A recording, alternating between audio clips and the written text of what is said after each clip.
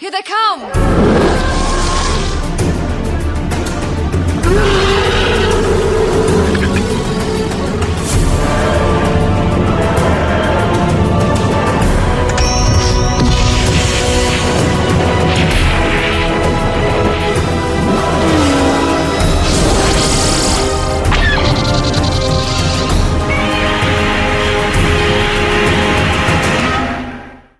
Hello and welcome to episode 80 of Effectively Speaking, the podcast that takes a look at some of the special effects sequences of film and television, be they classic, average or duff.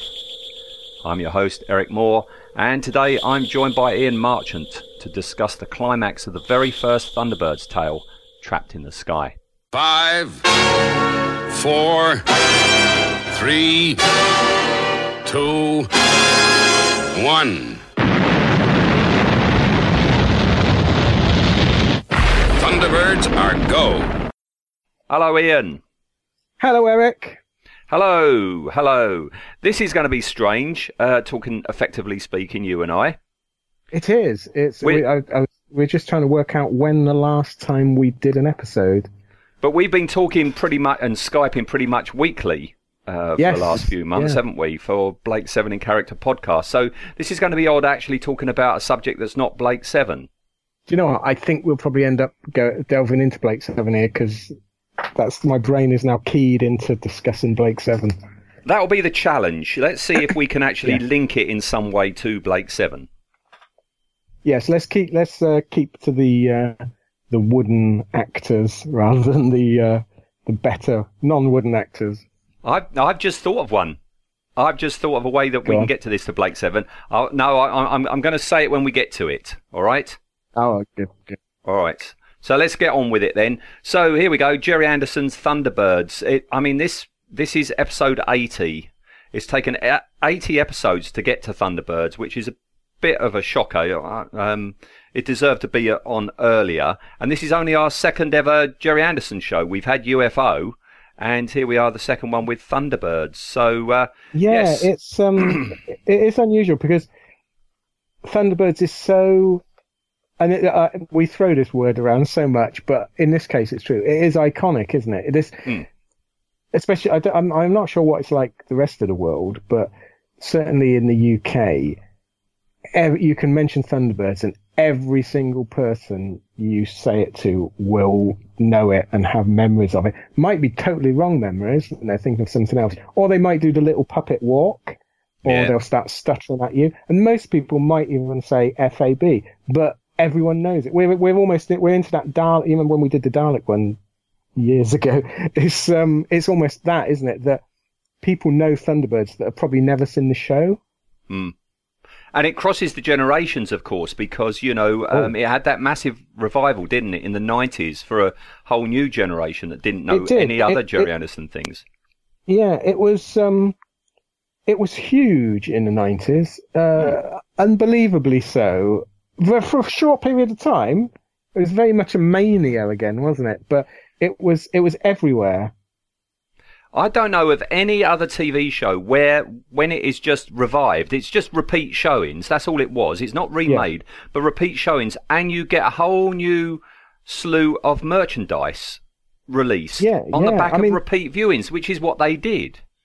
Yeah, there was. I imagine there was probably as many items of merchandise released on the repeat viewing as there was on the original viewing.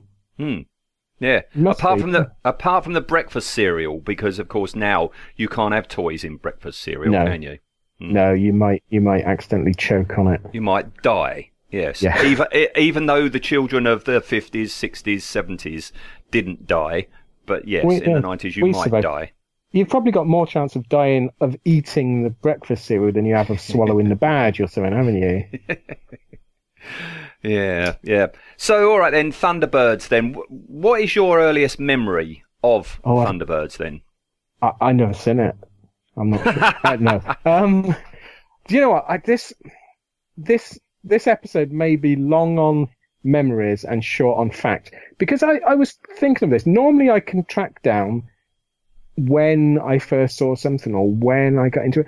But with Thunderbirds, I honestly can't track down when I would have first heard of it, because it's almost like it's been there from day one. So I was thinking, what are my memories as a kid of Thunderbirds? Well, I knew about Thunderbirds. I'm not sure whether it was ever repeated when I was a kid, which is strange, but I certainly knew about Thunderbirds. I had a dinky Thunderbird 2. That's not. We all had a dinky. Yeah. We've had this conversation before Yeah. when we're talking about dinkies. Yeah. I can remember, and looking at photos, I must have been about 4 or 5. I remember having a Century 21 Thunderbird 3 and destroying it in our paddling pool at the back. Absolutely just beating it to pieces. So I remember that. So I knew what that was. I knew about Anderson stuff. I didn't know whether it was Jerry Anderson, because I used to have do you remember the Captain Scarlet Action Man you used to be able to get? Really nice. Oh, yes. Well, we're probably a fortune now. And I remember having that and losing his boot while going to school one day, which was terribly Was that the upsetting. one whose actual, cap microphone could actually come down? That's it, yeah. It was, I can't remember who made it. It wasn't Action Man. It was like a knockoff. Action Yeah, but Man. when you're little, that's huge. Yeah. To a little eyes, that's as big as an Yeah. Action Man, wasn't it? Yeah, it was just amazing. But yeah, so Thunderbirds, I don't know when I first saw it on telly. I know that we had, funny enough, the sequence we're talking about today, we had, and I still have, on Super 8, and my dad had it, and it got sort of, when he died, it was one of the few things I sort of kept with these few Super 8 films, and so I've got that. And I remember we used to watch it like regularly every other Sunday. It'd be get the Super 8. This is before video and that, so this was you had to make your own entertainment, didn't you, when we were kids? Yeah, but wasn't the Super 8s? It was highlights. It wasn't. It wouldn't have been the full episode. It would have just been bits, wasn't it? It was silent because we never had a sound projector, and it's in black and white, and it's about 8 minutes long. Yeah, so you didn't really have the episode. If it's black and white, silent, and 8 minutes long, that's not the episode. Well, yeah, that's the episode. But so I remember watching it from there, and then the first time I can sort of definitely say, pin it down to, I definitely watched it then, was the horrible compilation American VHS films.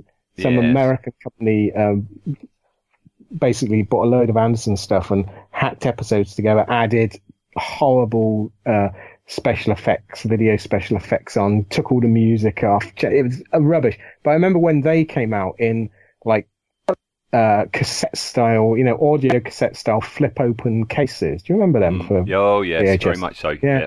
Very brittle. It used to shatter as soon as you looked at it. But yeah, I was meant to, I forgot completely. I was going to go and look and see if anyone kept a record of when these episodes were repeated.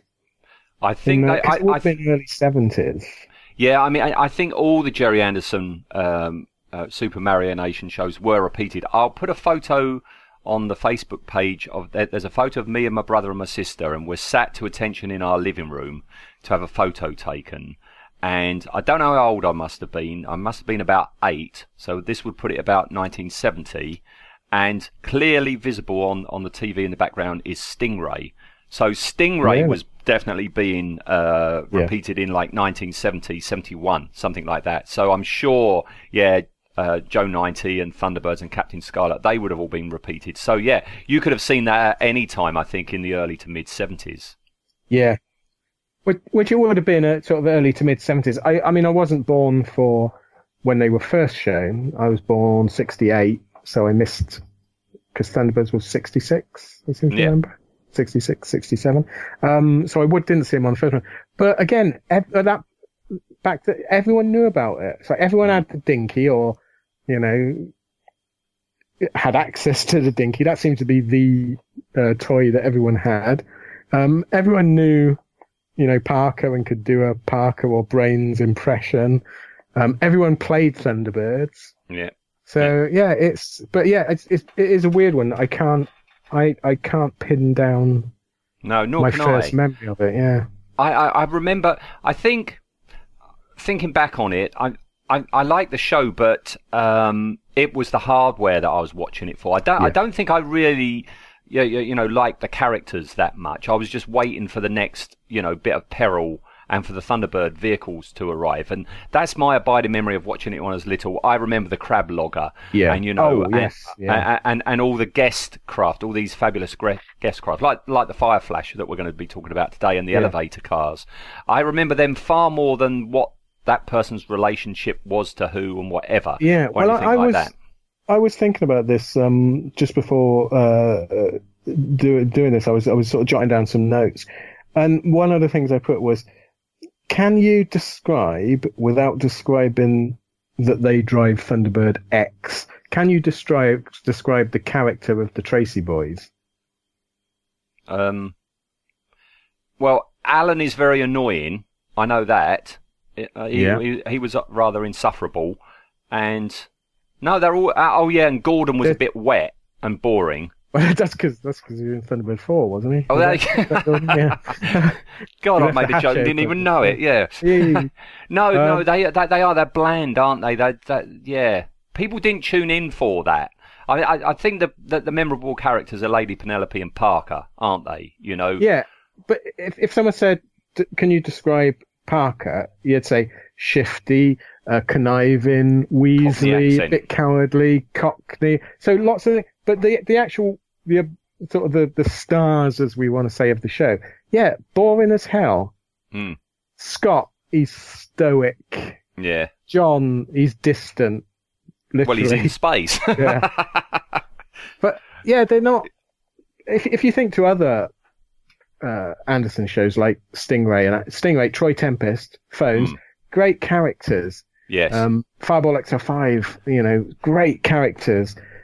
Thunderbirds, you're absolutely right. The mech took over, didn't it?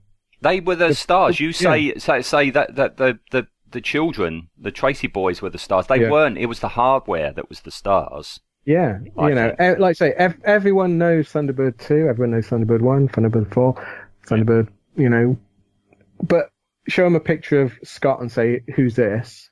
You wouldn't, I don't think the same recognition factor there. That also brings back that it's just flashed through my mind another memory. This is what it's going to be. It's like just rambling old memories. Do you remember when I was at a model engineering exhibition in, that must have been like very early 80s. Did you ever go to them in Earl's Court? Yes. No, Alexandra Palace. Palace, that was it. Yeah, Ali Pali. Really good show. And it was sort of about the only time you would ever see sort of sci-fi stuff modelling. I mean, it was well before like modelling clubs that I knew about and things like that. And I remember going there, and Comet was there, and it was the first time I ever met Tony James. I met him on Sunday. I forgot to tell you at Small Space. He was there. He's still alive. He is. His moustache has died and dropped off, but he's still alive. Yeah. Bless him. And the first thing I ever purchased off him was the Thunderbird 2 and the elevator cars. The Imai kit. Yeah. And I remember I was carrying it under my arm, and it was like, oh my God, this Japanese kits, you can buy them here. It was just amazing. And I had it under my arm. And Matt Irvin was there, and he came over and said, can I have a look at the kit? And it was like, oh my God. And that's so Thunderbirds, it brings people together. Yes. That's a great story. That is a really good story. All right. Okay. Yes, Thunderbirds. My other question for you before I set this off is, can you rank your top 3 Super Mario Nation shows? Super Mario Nation. Interesting. So, all right. No. All right. Change that. Jerry Anderson shows. Yeah, well, I think Space 1999 is my favourite Anderson show. I like Captain Scarlet. It had this is a difficult one because again, I like Thunderbirds for the craft. I do find the episodes just a little bit boring now. Mm-hmm. Which I don't know, that might be sacrilege, but I do, if I'm watching the Thunderbirds, I'm a little bit heavy on the old fast forward button. And you're fast forwarding through all the character bits, aren't you, to get to the hardware? That's what it is. Exactly. Yeah. That is exactly it. You get to a character bit and it's like, oh, fast forward. Oh, Thunderbird 1. Rewind just a little bit. Yeah. And that's so. It would be. I mean, we're talking about Thunderbirds, and I feel I should put in there. But you know what? It probably wouldn't be in my top 3. It'd be Space 1999, Captain Scarlet, and then I must admit, you've got me onto UFO. That's gone up in my estimation. Thank you very much. Something else That's all right. Filling my time with. Yeah, job done. So I'm enjoying that. But I would think probably Stingray. All right. I find Stingray hilarious. I don't know whether it's for the right reasons or the wrong reasons, but I actually find it funny, and I think it's meant to be funny, and I think that works. I like Stingray, and I love Stingray the Craft. So yeah, I think I prefer the half-hour shows. Isn't that weird? Yeah, I mean Thunderbirds. Yeah, it does drag on a bit, doesn't it? Yeah. Because it wasn't the first. So many episodes were filmed half-hour shows. Is that right? And it was Lou Gray who said, "This is terrific. Make it an hour a show." Yeah, it was meant to be half an hour, like all the others. Yeah, which I think would work brilliantly. Yeah. I wonder if anyone's gone through and worked and sort of pulled out the bits that were added, and whether that's all the character stuff. I wonder if on YouTube people have, cut out all the character bits and just you can watch each episode just the hardware. I imagine so. I mean, there's people on YouTube that edit all the fight scenes out of the Marvel films and just put together a 10-minute version, don't they? It's there's some very strange people on YouTube. Visit my channel. I'll put a plug on our site. The other thing I was going to mention is every Super Mario Nation show, when our children were little, I tried introducing them to when they were the appropriate age for Super Mario Nation, say about 5 or 6, something like that. And all 3 children had the same result. They just found it scary. They just, each one of them, I can understand it with Fireball XL5 because the size of those puppet heads, they could be considered a bit grotesque, couldn't they? But even up to Captain Scarlet, when you had, far more in proportion puppets, they just found them all scary, and they found it very puzzling that puppets would be smoking. Yeah, it is weird. Some of the bits that haven't aged well. I don't. No, the smoking definitely hasn't. Yeah, I don't hold it against them because it's a product of its time. But yeah, it is weird to see that. That puppets are smoking. Yeah. But I thought of maybe a reason why you, me, and everybody our generation fell in love with these shows, and they just found it a bit unsettling and scary. Is that the difference between them and us is that when we were their age and when we were growing up, we on television, you had a culture of puppets on TV. I mean, you had Andy Pandy, you had this is true, Ken Dodd's Diddy Men, didn't you? You had Michael Bentine's Potty Time, you had Basil Brush and all this type, Pipkins and all this. Children's TV was rife with puppetry, and the appeal of the Jerry Anderson shows was it was puppetry, but very sophisticated puppetry compared to all the rest, wasn't it? Yeah, that's a really interesting point. You're right that a lot of our entertainment growing up was puppet based. I wonder why. Do you remember when there used to be light entertainment shows and variety shows? They would always put on a Punch and Judy show as well. So we even had Punch and Judy on TV as our entertainment, didn't we? And also, of course, I can remember every time you ever went to a summer fair or anything like that, there was a live Punch and Judy. You don't get it at the seaside now. We go down to Margate now because of the high-speed rail link. Margate is about a 40-minute train ride now, and they've reopened Dreamland and everything, and it is retro. But down on the sandy beach, you don't see a Punch and Judy thing, and I'm thinking that's political correctness because the character of Mr. Punch, he's a bit of a dodgy character, and I think maybe that's what it is because Yeah, it could be that it's. I mean, but a lot of our a lot of our fairy tales and that growing up were very Grimm. dark, weren't Well, they? Grimm's fairy tales were grim, weren't they? Yeah, very grim. Perhaps we were just harder than your namby-pamby kids today. That's what it is. Kids today are namby-pamby. I'm going to tell them that in a minute. I'm going to go upstairs and say, Ian said you're namby-pamby. All right. If they come after me, I'm just going to dress as a puppet. So I'll put on my full-size Hartley Hare outfit that I keep in the bedroom. Oh, no. Yeah. Or Mr. Punch. Hartley Hare. He used to scare me. He was scary. He was freaky. Yeah. He was. I loved him because he was a rapscallion, wasn't he? He was really, sort of like Kenneth Williams, really gone to seed, wasn't he? Mixed with Terry Thomas. There's a picture for everyone. Yeah. Mixed with Terry Thomas. A bit of Terry Thomas's. Yeah. A wicked, dastardly man, but you couldn't help but like him. Yeah. Oh, we're going to have to do Pipkins on this show at some time to see the feedback. All right, well, that's enough waffle. That's half an hour of waffle. Let's get into this sequence, shall we? Excellent. All right, let's have the clip. Fireflash now 1 mile from threshold. Start tracking. Mobile control. FAB.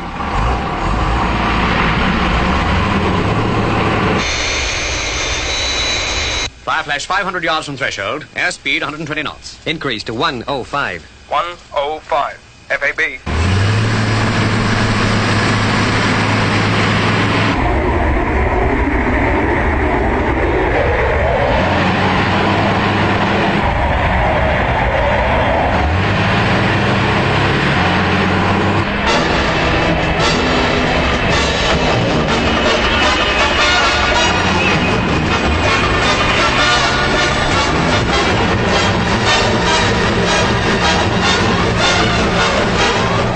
Flash from Thunderbird 2. Cut engines. Fireflash, lift port wing. Lift port wing. Cut power. Okay, Fireflash, reverse thrust.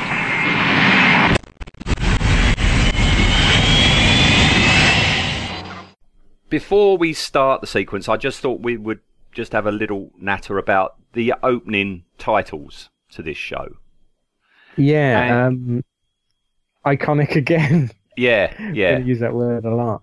I mean, everyone's ripped them off, haven't they? They use Thunderbird stuff in advertising, lots of telly adverts, things like that. And as soon as you hear that music, you're pulled into this. It's sort of it's almost hardwired into, I think, our psyche, isn't it?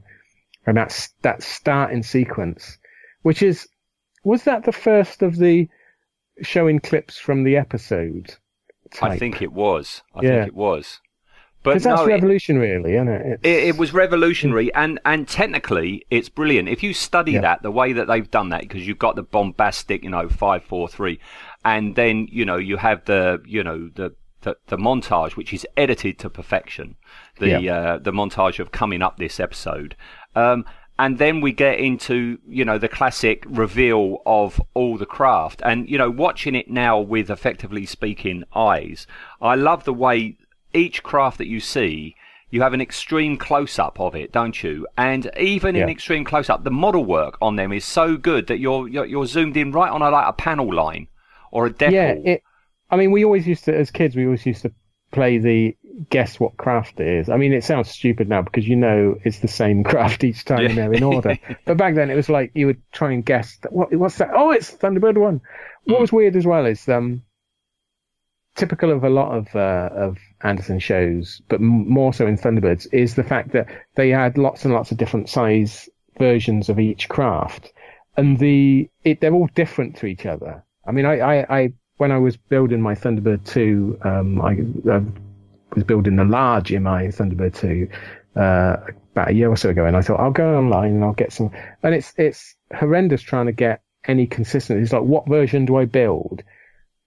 And it's things like completely different color greens in the episode, different numbers on the side, different fonts, different way it's laid out, different. Like you say, some of them have got amazing panel lines, some haven't. And these photos on the the start where it sort of and at the end it zooms in. Then at the start it's the blurred shot, which I love that. I love the blurred shot, and then it comes into focus and shows the boring characters. Yeah, but the photos they use at the end are, I'm presuming, the biggest scale models they have, because you're right. Up to that. The level of detail is amazing. It even now, on my big 50-inch, TV, they hold up absolutely perfectly. They really, really do. Yeah, I mean, because they've just released the Blu-ray set, haven't they? Yeah, I've got to get it. I haven't got it. I haven't got it yet. Because the DVDs look amazing, and I'm thinking, and until I see the Blu-ray set cheap, I'm okay with my DVDs. But yeah, I would like to see it in full HD. I think that would be good. Yeah. All right. So, before the sequence that we're going to talk about has started, the Hood, the Thunderbirds' nemesis. Yes. He's fixed a bomb to the undercarriage of the Fireflash, this revolutionary new passenger plane that goes 6 times the speed of sound. And watching it today, it's like, that is, number one, it's an amazing design, this plane, and number two, that is a brilliant bit of model work as well. Yeah, it looks like it. I won't say any of the effects in Thunderbirds or any of the Superman animations look what I would class as real. You wouldn't mistake them for, you've gone out and filmed these. I certainly don't think that's the case. But I think their charm is because they are model work, and they're model work, and you'll never ever. They're not trying. When Derek Meddens used to do like the James Bond stuff, and he would try and make it blend in as if it's real life, and this isn't. This is got something that gives it a charm. But the Fireflash, it looks like a real plane. Yeah, the design looks really good. You can't say the same about the Hood's bomb, which always looked like a bean tin to me. It does, doesn't it? Yeah, and maybe that is what they used. I mean, Derek Meddings and Alan Shubrick and all that, they pioneered the use of going down to Woolworths and buying, lampshades and turning them into things. I mean, Captain Scarlet is, infamous for the Mistron City in the very first episode. If you look at photos, you've got colanders and all sorts of things in there. Yeah, well, the iconic lemon squeezer in Thunderbird 1's launch bay. Yeah, launch bay. Yes, which once you see, you can't unsee, can you? Your eyes drawn to it. But no, I like this Fireflash. I like the fact that the cockpit is in the tail. And the wheels are on the very end of the wings and all this sort of thing. It's very, very ahead of his time, Derek Meddings, on a lot of this stuff. Like the fact that Thunderbird 2's got sweep forward wings. Yes. Which, is now you get planes with swept forward wings. Fireflash is good. I love the fact that the pilots and the ground control staff are so stiff upper lip Brits. Oh, they are. They're RAF, aren't they? They're World War II RAF, especially the guy with the tash. He's in so many of these shows, and he's exactly the same in every. They must all be related, all these guys that you see. I think it's and weirdly, I suppose the classic World War II RAF pilots would have gone on to work in civil aviation, wouldn't they? So perhaps in the 60s, you did see the cliched Battle of Britain style pilot in your plane. I like the idea of those very men sitting down with their children to watch Thunderbirds and effectively watching themselves, Yeah. Yeah, with their kids going, Peter, did you ever have a bomb on your plane? Well, was it made out of had many bean can, yes. Yeah. Yeah, so, there it is. It takes off. It's on its maiden voyage. On board is Tintin, there's a connection between her and the bomb. Hmm? Do you think there's a connection between Tintin and the bomb? Sorry. Could be, yeah. But the bomb's going to go off, isn't it, if the undercarriage is deployed? This is Speed almost, isn't it? A few years earlier. Except the puppets acting's better than Keanu Reeves. Yeah, they're a better quality of wood than Keanu Reeves. Yeah, and they've also got a problem with radiation because they need to land. Yes. Well, Terry Nation didn't write this, did he? Well, he was probably watching it, and that's what scared him. Yeah. Oh, I forgot my Blake 7 reference earlier. Talking about Terry Nation. When it takes off, I'm sure they use Jetex. They would have done. And of course, they use that. We've talked about this in Blake 7 in character. All those years later, in like 77, 78. Yep, Ian Scoons, who was a protege of Derek Meddings on the Super Mario Nation shows, was still using Jetex in Blake 7. So there you are. I got it round to Blake 7. There you go. Yay! Yeah, but all of this, it's a ploy to get International Rescue to come out so the Hood can learn their secrets. The Hood's a bit of a buffoon, isn't he? Yeah. What's his plans? So he thinks that by taking photos of the front panels of things and from outside, that gives all their secrets. He's an idiot. Can you imagine him? It's like going to Russia and saying, "I have photos of their latest computer." I don't know why he's French suddenly. I have photos of your latest computer. And they say, "Oh, let's have a look at them. Have you got any of the circuit boards or the circuit diagrams? How does it work?" No, but it is red. Yeah, he's an idiot.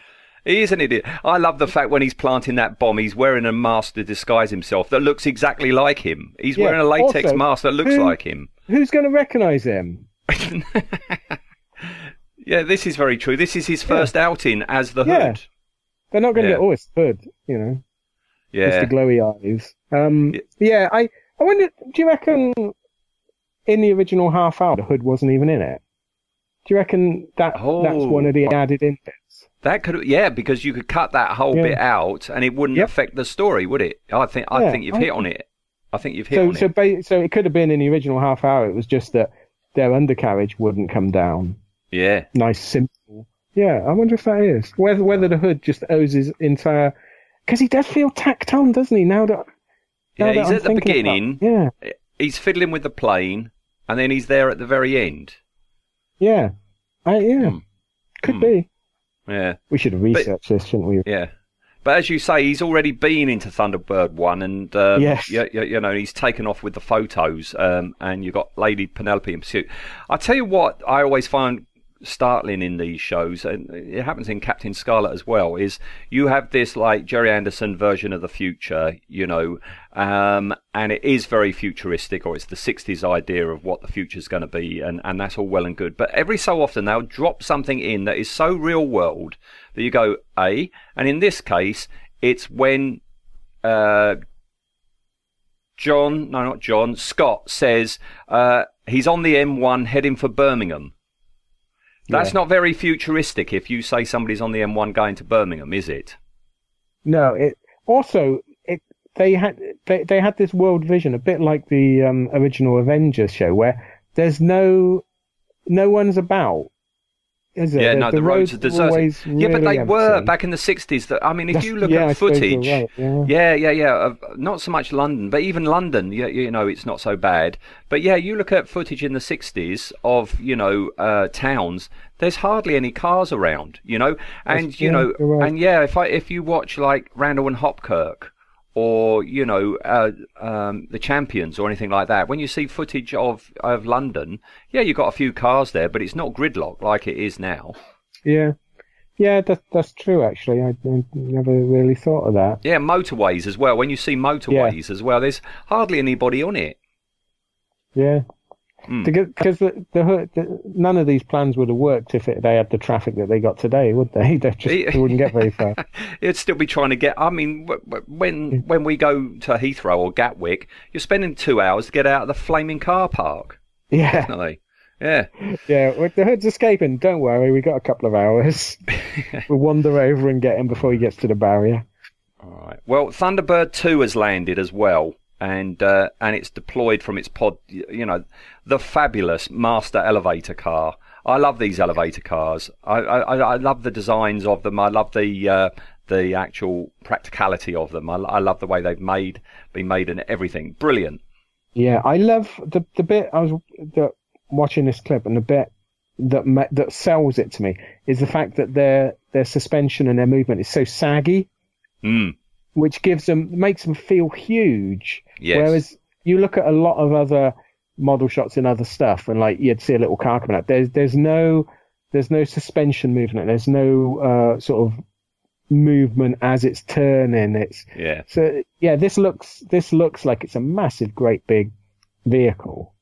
Yeah, but also in Thunderbirds, they had that in Thunderbirds as well, because Derek Meddings very often, especially for the city scenes and everything, it was all to the scale of Matchbox cars, wasn't it? Yeah. Because you could go to Woolworths and you could buy your Matchbox cars, repaint them, dirty them down. But of course, they didn't have any suspension. No, it was only the big like hero vehicles that got that, wasn't it? Yeah, and it looks good. I do wonder how Virgil's controlling these vehicles. Yeah, I was thinking about this. He's got to drive his own and control the one either side of him. Yeah, so he's got those two like large hoops, one each side, and I'm thinking they must be controlling the two robot cars, radio control cars. Are they hoops off of like a wheelchair? Because that's what they look like. Yeah, looks like it. Could well be. Would have been about the right size, I suppose. But and then is he controlling his vehicle with his feet? I don't know. It's probably why he crashes. Yeah. You say about the suspension. The other thing that these shows were brilliant in doing to actually help sell it as well is sound design. When they come out and you've got the big truck engine noises, as well as you say, the sagging of the suspension. If you watch that and exhaust silence coming out as well, you got of the exhaust coming out the side of the vehicle. But the other thing I was thinking about as well with this was what are they made for? What other use have these elevator cars got? Well, that you would presumably put so much effort and money into making as a rescue vehicle, because this is the first. Yeah, I've thought of an answer. Right. Oh, go on. They're called elevator cars, right? Yeah. I reckon that platform, that the Fireflash eventually sits on, elevates, goes up, right? So it's like a platform that goes up. Cherry pickers. Yeah, it's a whacking great big cherry picker. So if somebody is like stuck on a roof and the house is burning, you just bring your elevator car along, whoop, up it goes to the roof, and they just step on it. Yeah, that's what I reckon it's for. That's good. Good. Well, why else is it called an elevator car? Why do you call it an elevator car if it doesn't elevate? They don't elevate. That's true. Yeah, I might be wrong. Why have they got 3 of them? Well, they got 4 actually, and there might be a 5th in there as well. Yeah. All right, so Virgil is in the master one, and all 3 line up on the runway in a triangle formation, with Virgil in his master car at the front, and the crash tenders, as the guy in charge calls them, are sent out. Again, great designs. Often they are modified toy vehicles, but they look terrific. These elongated red fire trucks. Great siren noises as well around it that we don't. Again, that things have changed so much since the 60s. What would have been, it now sounds so retro, doesn't it? That the siren noise, that is a 60s siren noise. Yes, definitely. Yeah. So right, here we go. When the Fireflash is 1 mile out, we haven't said that the plan is the Fireflash is going to land without deploying its undercarriage, haven't we? Yeah. Well, they can't belly flop it down, can they? Because the nuclear reactor, the bomb would go off, the nuclear reactor would explode, London would be radioactive, mutants would be wandering about. Oh, horrible things. Yes, yeah. You can't have that. So that they're going to try and plop it down on these 3 elevator vehicles. And when the Fireflash is 1 mile out, Virgil starts the engines, and again, sound design that really, kicks in when he starts them up. And as the Fireflash arrives, it tries to marry up with the elevator cars, which are now moving. It's a little bit painful watching it on my big TV. You can see the wires on the wings of the Fireflash as you're looking down on top of it. Yeah, to be fair, if you're watching Thunderbirds and you're going to worry about seeing wires and strings, probably not the show for you. It's what we've been saying time and time Yeah. again. When you're doing podcasting, you look at it differently to, You do, yes. Yeah. Even if you, not just, when you were little and watching it, but, if you just watch this episode without thinking about the special effects, you wouldn't have noticed it, would you? No, and also if you do notice it, your brain. This is what I'm saying. So it's not realistic as such as because if you're watching like something that's meant to be realistic, and you notice a string or you notice it's dodgy CGI, you're immediately drawn out. The reality is shattered. But with this, you see the strings, and that almost reinforces the believability of it because it's a puppet show. Yeah, I think that anyway. You've just seen the effects of the puppets. You're not thinking realistic because it's not realistic because you're watching puppets. But it doesn't ruin it for you when you notice a whacking great string on it. No, you're just taking along with the charm of it, aren't you? Yeah. But the fire flash, as it's lined up above the elevator cars, Virgil tells them to cut its engines and it drops onto the elevator cars, but number 3 goes out of control and crashes. How long is this runway? It's a very long one. Very long runway. Indeed, yes. But, it's quite a good crash. Good old Derek Meddings. He likes crashing things and blowing things up. Yeah. Again, really nice. Filmed from a low angle. Filmed in slightly slow motion, so it gives it a bit of heft. Yeah. And it's really... He used to blow things up nicely, didn't he? Oh, he knew his stuff, that king guy. Of it. Yeah. You compare it to, like, Doctor Who effects of the time, and they were... There's no comparison, is there? No. When you think, if this is 66, I mean, we're Patrick Troughton era Doctor Who now, aren't we? And you can't compare the two, special effects-wise. No. Doctor Who couldn't afford to blow up a balloon, let alone an elevator car. But it's a good job it was remote controlled because that's quite a crash. And it's also a good job that was Virgil's. Yeah, you're right. Yeah, and it's a good job they got a spare in the pod because out comes elevator car number 4. Yeah, what are you going to do then? Yeah. Yeah. So, oh well. See you, lads. Yeah. So they go for a second time with a second approach, and I like the way it didn't work first time. They're not infallible. These Thunderbirds guys. You know. And that may be sort of a result of padding it out or something like that. But it adds to it. It's not an instant win. It ranks up the tension. Yeah. So Virgil and the other cars line up. I like all the way through this, and this is the very first episode of Thunderbirds, but we're getting tons of FABs all over the place in here, aren't we? I mean, Carl, blimey, this is swinging 60s, isn't it? FAB, everything's fab, FAB, yeah. FAB. That's brilliant, and Anderson was great at these little catchphrases and acronyms and that. I know FAB isn't an acronym, but people have tried to work out over the years, haven't they? Like, what does it stand for?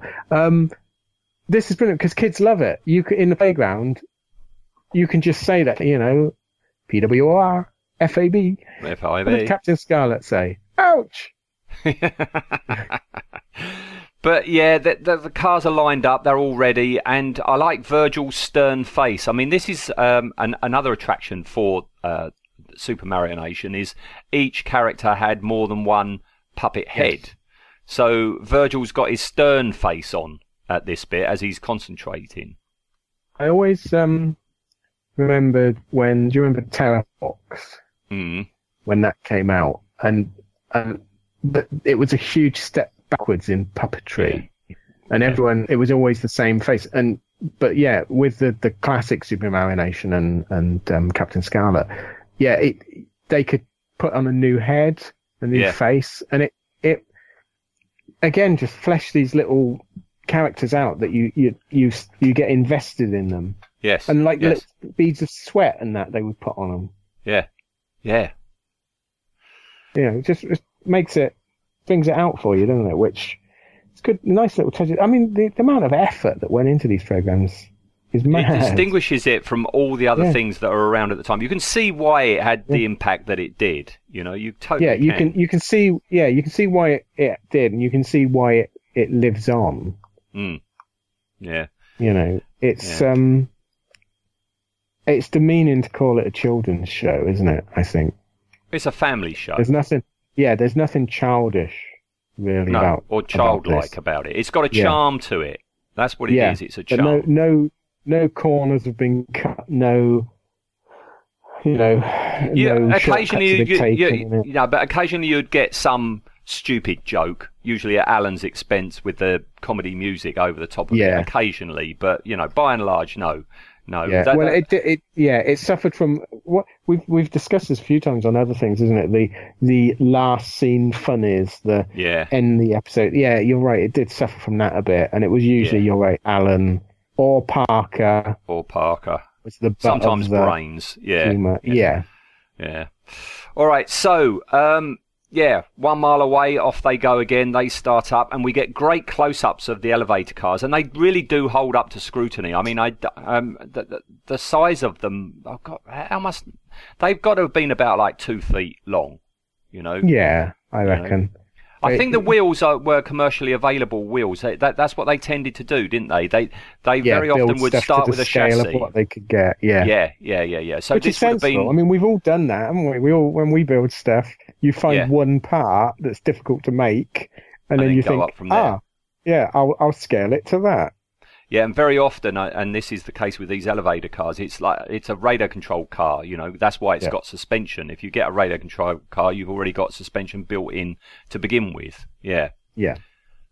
So, off they go, and as the fire flash arrives for this last time, in comes the music. Up until now, we've had no music, but Barry Gray's music comes in, this urgent music, and it's just terrific, Yeah, I think, you were saying about sound design. Yeah, I think a big shout out to Barry Gray as well for adding so much to Anderson shows, but especially Thunderbirds. The music is brilliant.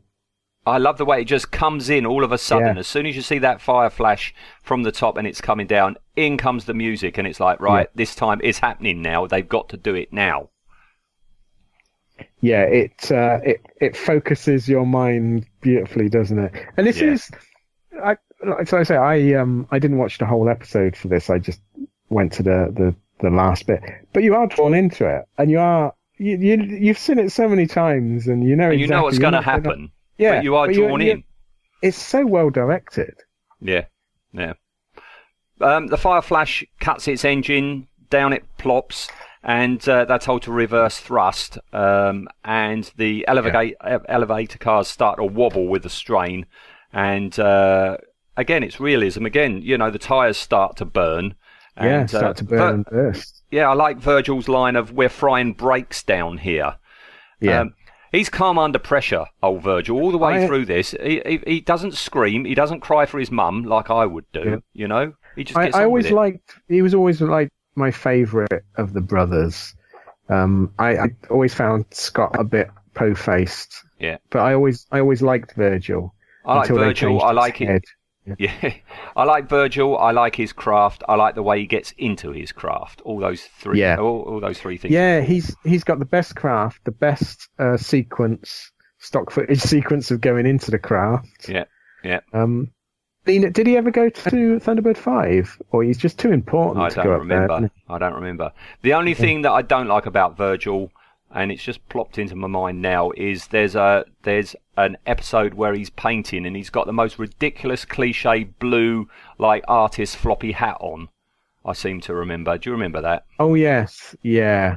That was painful. I remember that for the 60s. Actually, there's another Blake 7 link, in it, because wasn't Virgil voiced by our friend Del Tarrant? Dev Tarrant, yeah. Our character in our very first episode. Yes, we mentioned that then, didn't we? Yeah, another Blake 7. Oh, well done, Ian. Well done. Hey. Yeah, so the tyres start to explode and Virgil loses control and his car's veering off and crashes. Again, another good special effects moment. The fire flash's nose drops and we get much sparks as it grinds to a halt. Virgil's okay, still unflappable. He's okay. He's upside down, but he's okay. And the emergency vehicles come in, don't they?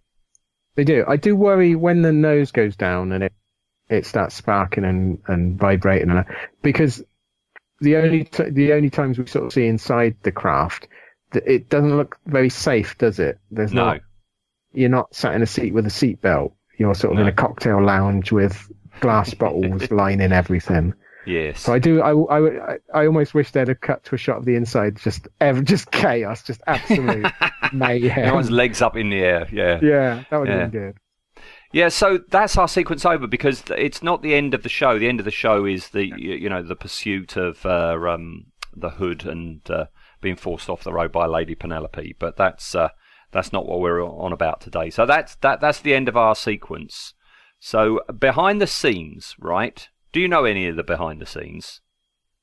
I've read so much stuff that I probably have taken in a lot of facts by it, but with my absolutely chronic memory, I probably don't remember any of them.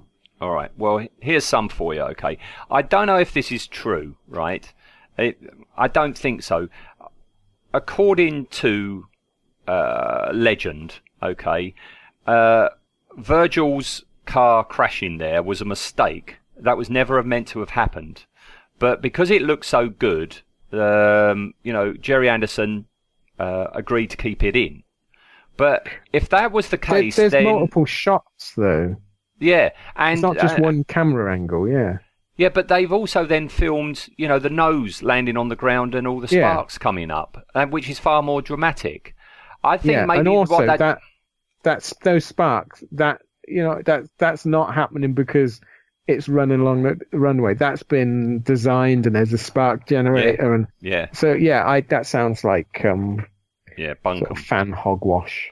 Yeah, which I think you get a lot of in Anderson shows, don't you? You certainly do. Yeah. Yeah. Yeah. Perceived wisdom.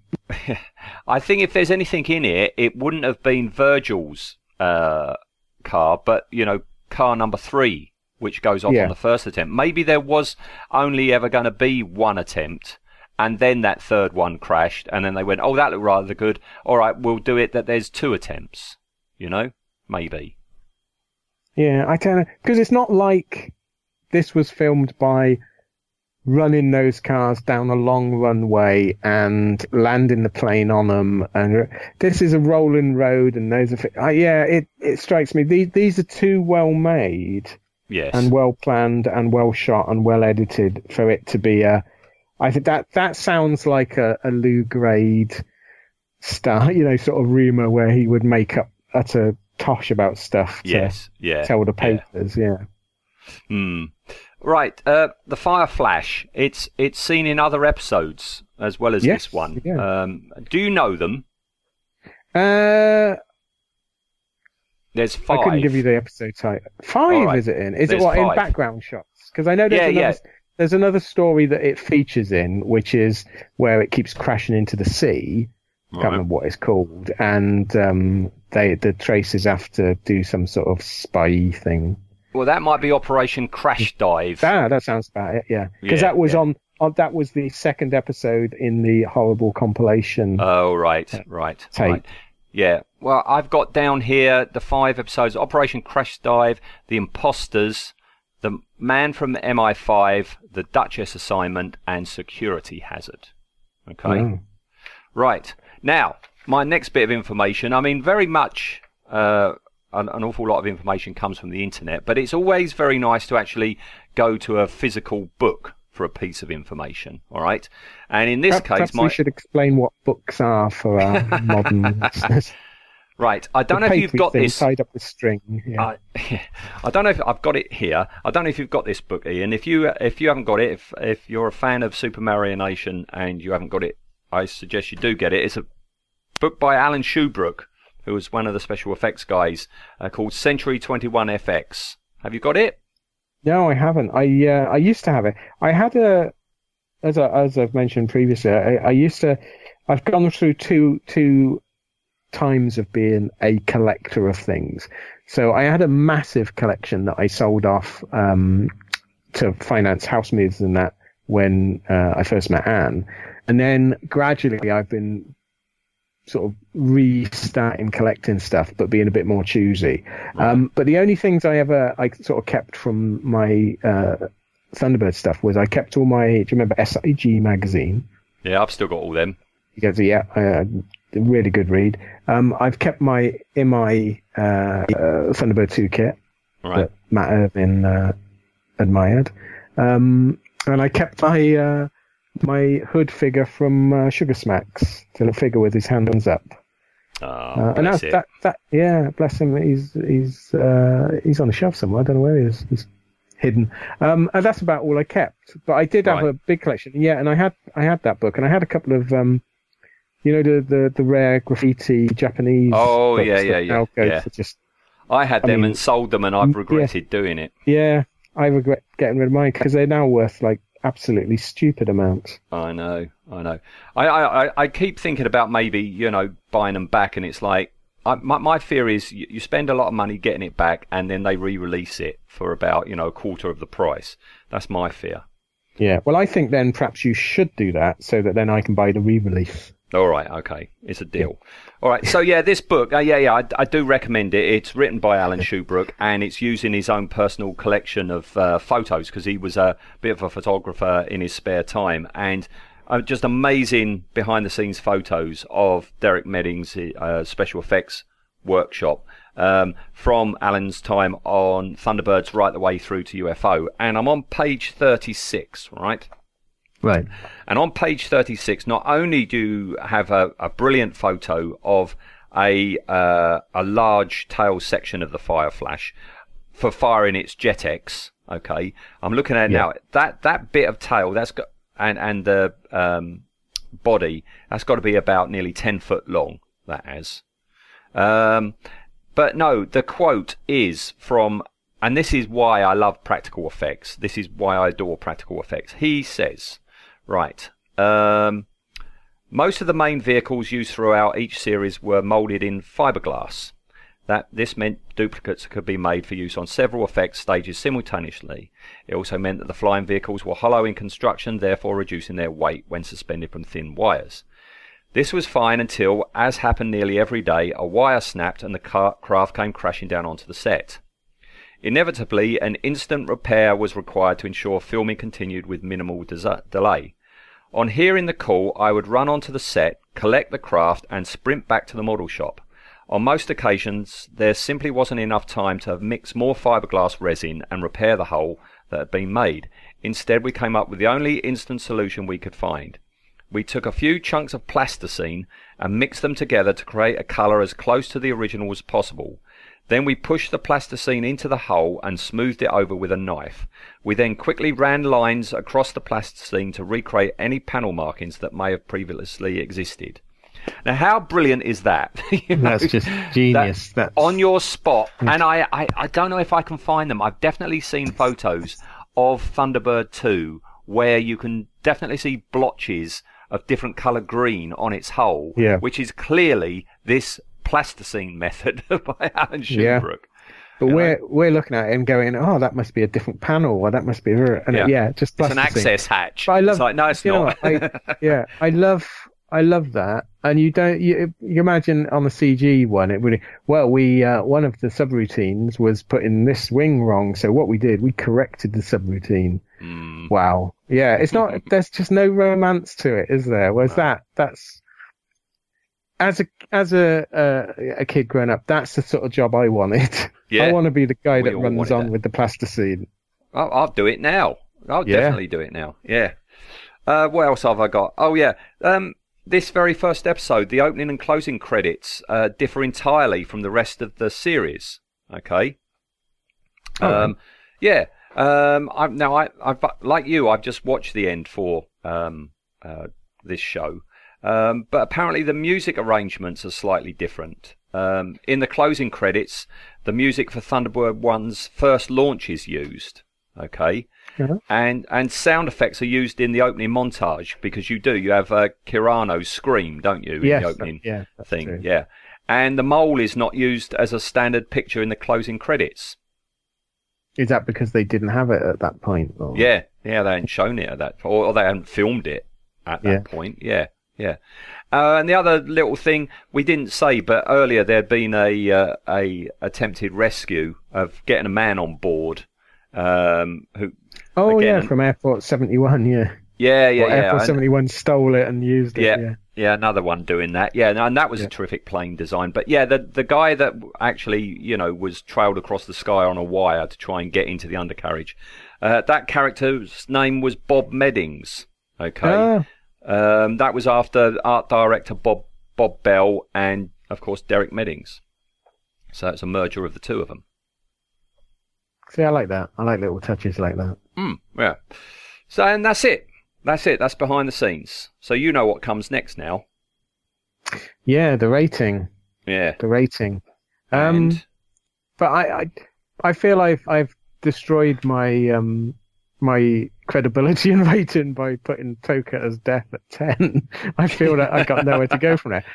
I think we need to take the Toka a bit out. That was a rating of my love for it. Yes. This it's interesting this because again it's not realistic. You wouldn't ever show anyone this and they would think it's from the documentary footage. Yeah. But it does the job. I would go in a good solid 8. Exactly what I've got here.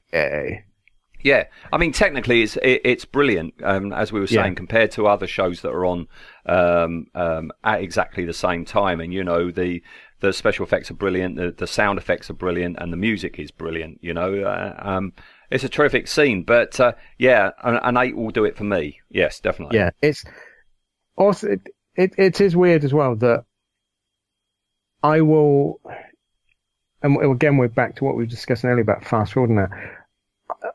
As a whole, the program would have been less than an 8, I think, for me, because you're right. It's slow in places. The characterization is lackluster, to say the least. But we watch it for these sequences. Everyone watched these episodes to get what's the big end sequence, and there always was, wasn't there? Always a big end sequence. You never had a duff one. There was always a thrilling end to it. Yeah, it was always, how are they going to do this? How are they? Because they win every time. They're going to do it, but it's how are they going to do it? And there's something about. Have you ever seen the new one? The new Thunderbirds. It's on sometimes on Saturday mornings, and I've never seen it. I've never had the inclination to seek it out and watch it. Well, and I don't know whether I'm prejudiced. I don't know. I mean, I know people who are roughly our age, and they enjoy it.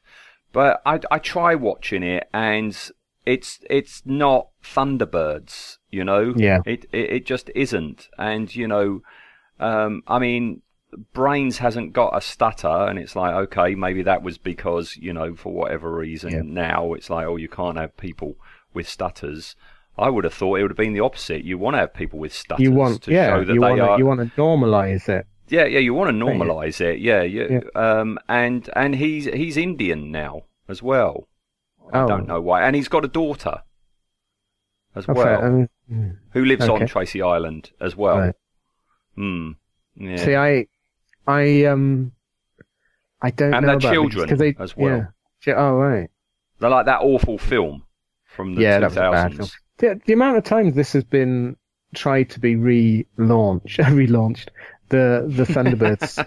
Because you remember there was a cartoon show that wasn't really Thunderbirds, but they renamed it Thunderbirds 2086. Do you remember that? Was that the Japanese one? Yeah. So that was awful. And then you had the film version. Then you got this new, which seems to be popular. I mean, fair dues. People seem to like this new version. I think they've tinkered with the craft for the sake of tinkering and not improved the craft. It's bizarre. They've not tinkered enough to make it worthwhile that they've changed the design, but they've done just enough to make anyone that likes the classic old designs to go, ugh. But yeah, it's the same with I've not seen any of the new Captain Scarlet. It's almost like Jerry Anderson to me is compartmentalized, and that's the past, and I'm happy Yeah. that that's the past. Yeah. You put that very well. That's exactly what I'm thinking. Yeah, it's the 70s. It's 70s TV, isn't it? Yeah, and I'm happy because that's when for we that saw to it. be. Yeah, I'm happy for it to be. There's certain things that are a product of their time. Like, I'm a huge Dad's Army fan, and then the recent film they did, technically, it's fine, and it's got a great cast, but it's not Dad's Army, and I feel the same way with all these reattempts at getting Anderson shows going. It's nice that kids today have got their own version, but you know what? Repeat the originals again, you're going to have another hit. You're going to have Tracy Island playsets selling out again, aren't you? Yep. Yeah. I don't think there's any need to remake it. They could just show it again. Yeah, yeah. That's a fine way to end the episode. So, yeah, excellent. Thank you for your time. No Ian. problem. I've enjoyed being 8 years old again. Yeah, it's I'm surprised it's taken you this long to do Thunderbirds, but I'm glad you chose to do it with me. Yes. Well, I know that you're a fan. That's why I chose you for it. Okay. All right. All right. Well, thank you very much, Ian. I'll see you over on Blake 7 in character. All right. Yes. Yeah, we're back to our discussing our other wooden actors. No, they're not. They're brilliant. We love Blake 7. Come and listen to come and Blake have a 7 listen. In character, everyone. Yes, you'll enjoy it. Yes. And if you don't, All right. Thank you then, Ian. Thank you, everybody. No problem, Eric. And we'll see you all next time. Thank you very much. Bye-bye. Thanks, then. FAB.